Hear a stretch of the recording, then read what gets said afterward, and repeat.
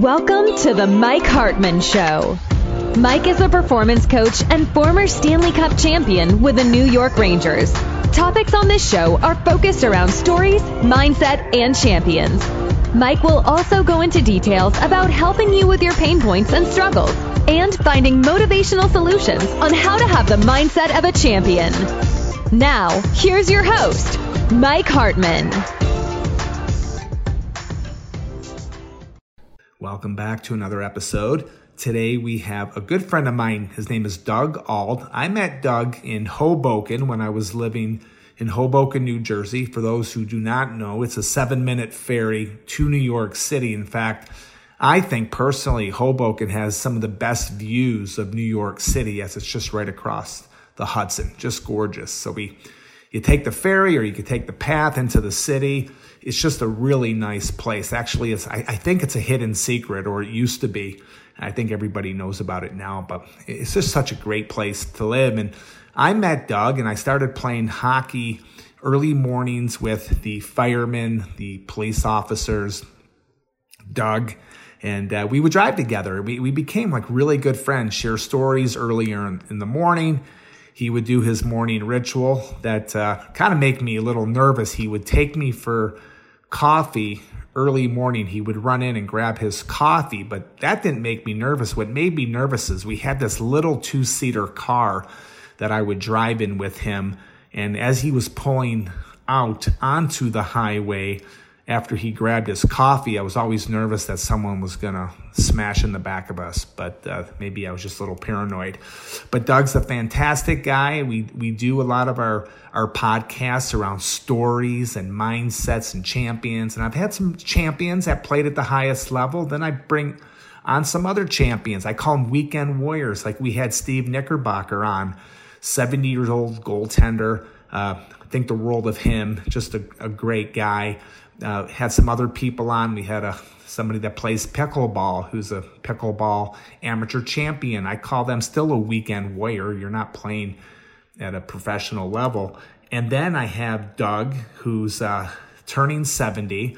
And this guy is such a competitor. He's a lot of fun, great guy. They guys love him. They joke with him a lot too. I mean, he's just a lot of fun. He's the one that organizes the game. Man, he's got a system in place, and no one can ever deviate from that system with Doug. But I really want to bring the weekend warriors on. I feel it's important that we hear from them, we listen to them, and Doug has some great stories. I hope everybody enjoys the show. Hey, if you are a person who's a weekend warrior that wants to share their story, hey, love to have you. I'm looking for those weekend warriors that have those great stories. And, we're not going to just go with the age. Doug's 70 years old, playing hockey against some former pros.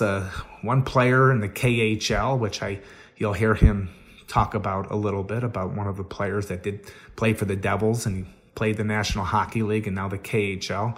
And he's out there competing, and you have to just, feel like you're almost in awe of these guys. We're not spring chickens anymore. So a lot of young players coming out having fun. In fact, I remember one time they had a couple girls from the Pro Hockey League come out. These girls could play.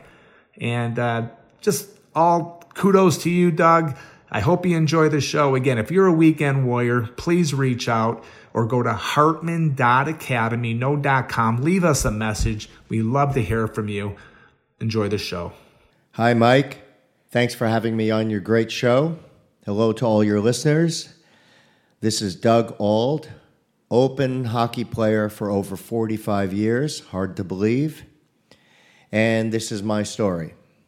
My dad asked me one day back in 1970, "Hey, Doug, you ever watch hockey?" I'm like, "No, not really." And he said, "Come here, sit down, take a look." There was the Philadelphia Flyers and the Montreal Canadiens. Canadians were in white and the Flyers were in dark.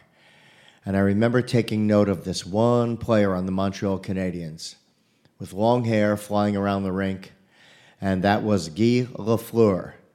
And that was the guy, and that was the event that got into me and got me to look at this game and start playing it. So in short fashion, I decided to drive to the Bergen Mall Ice Arena. At the time, it's no longer there, turned into a Rickles store. And I started to skate. I bought skates and started to skate in the Friday night public sessions.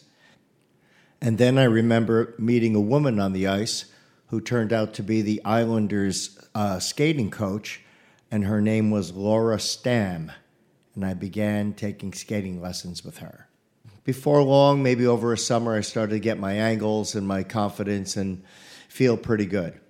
Went out and bought complete Montreal Canadiens gear, jersey and all, and ever since then I've been known in this area as the guy in the Canadiens jersey. Started playing hockey at Fritz Diedel's Ice Arena in Westwood, New Jersey. That rink was chaos. It was solid cement walls, very, very low ceilings with fluorescent tubes that would get hit by the pucks, and the glass would come raining down on top of us. We'd have to stop the game, clean it up, and start again. And then they had double doors. And double doors, you would get hit and knocked out of the double doors into the lobby, and you'd end up hitting or smashing into the glass cases, hopefully not breaking them. But that was my beginning. It was a small rink, and there was a great guy there named Johnny Ruck, who was a pretty good player, and he kind of took me under his wing, and that helped me get a little confidence and get going.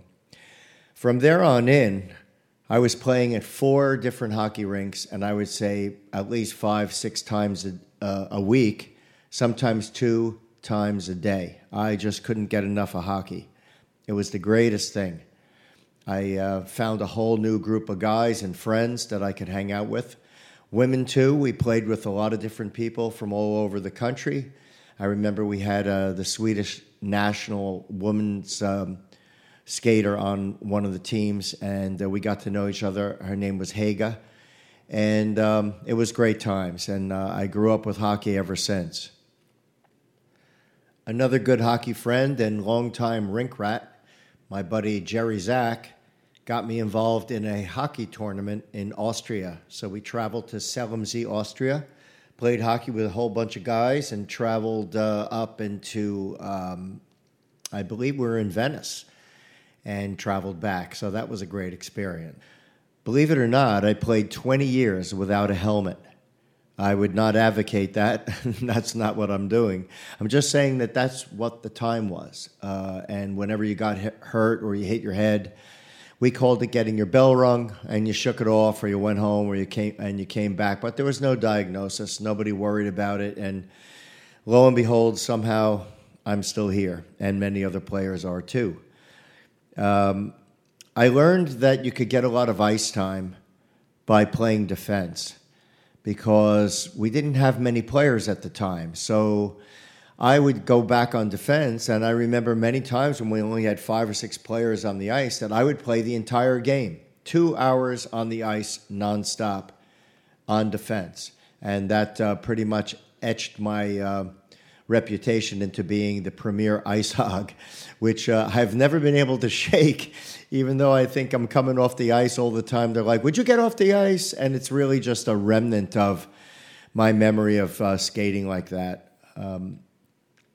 But I started to organize hockey because I noticed that everybody was just skating around and hitting pucks against the boards and taking slap shots and playing in their own world.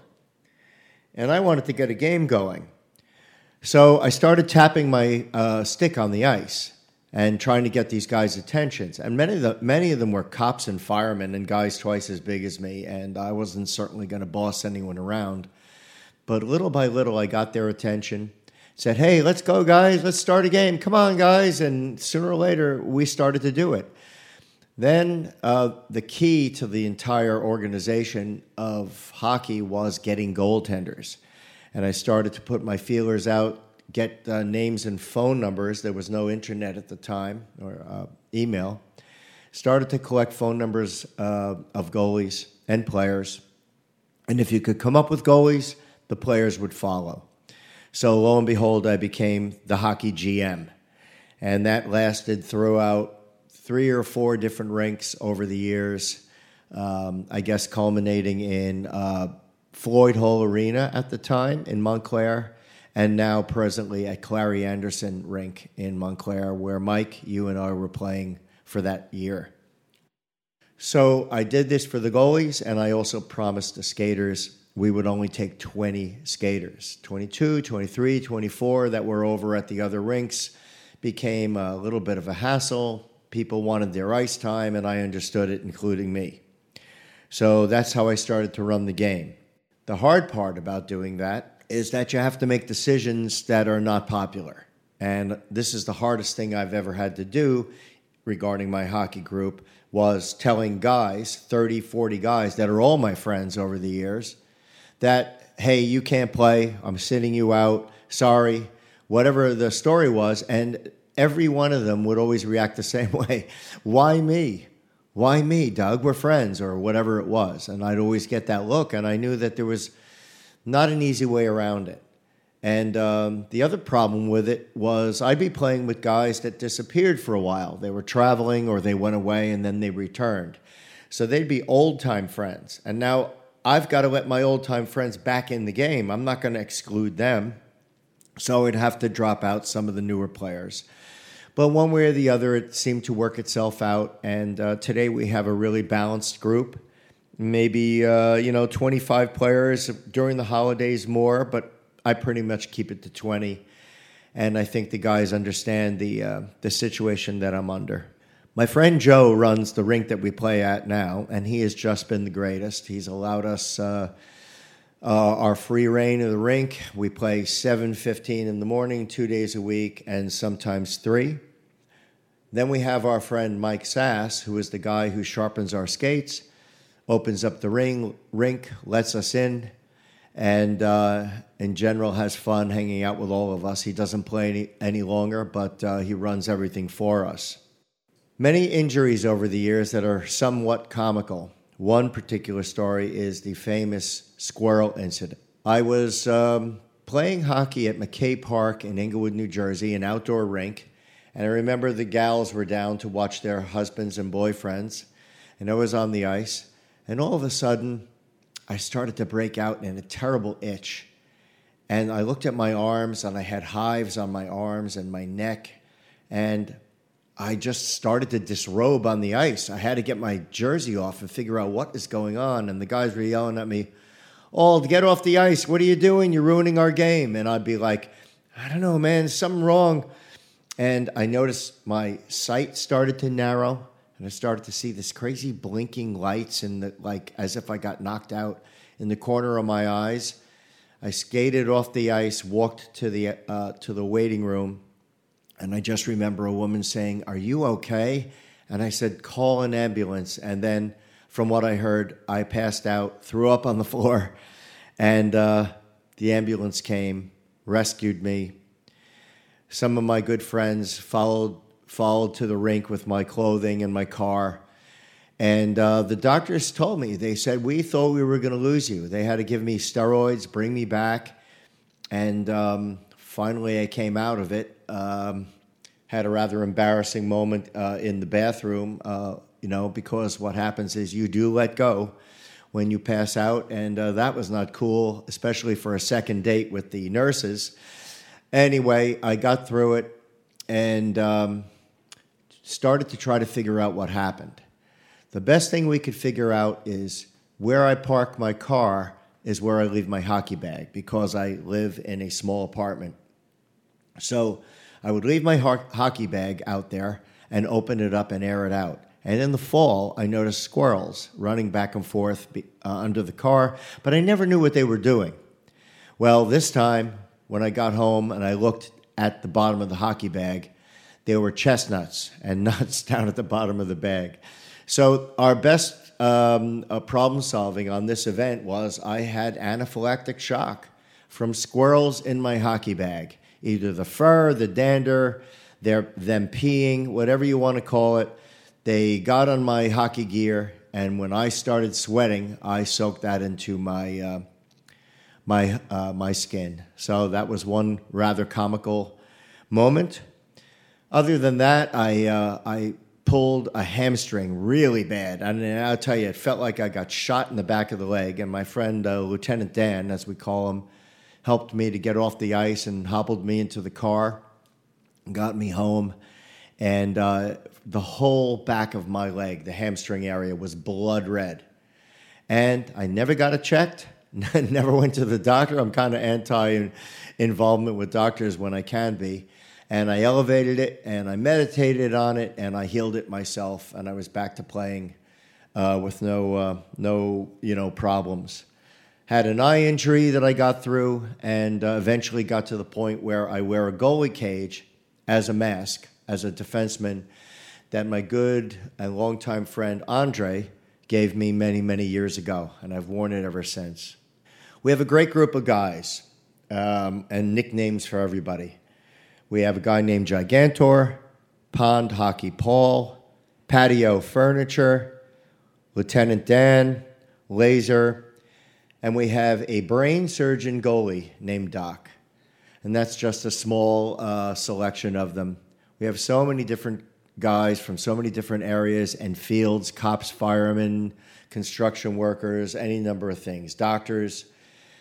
And we pretty much all get along. Our main age group is anywhere from the rare times we have a 14 or 15-year-old, somebody's son, up to 71, which is my friend Pond Hockey Paul, who always gives me the advice, don't let the old man in.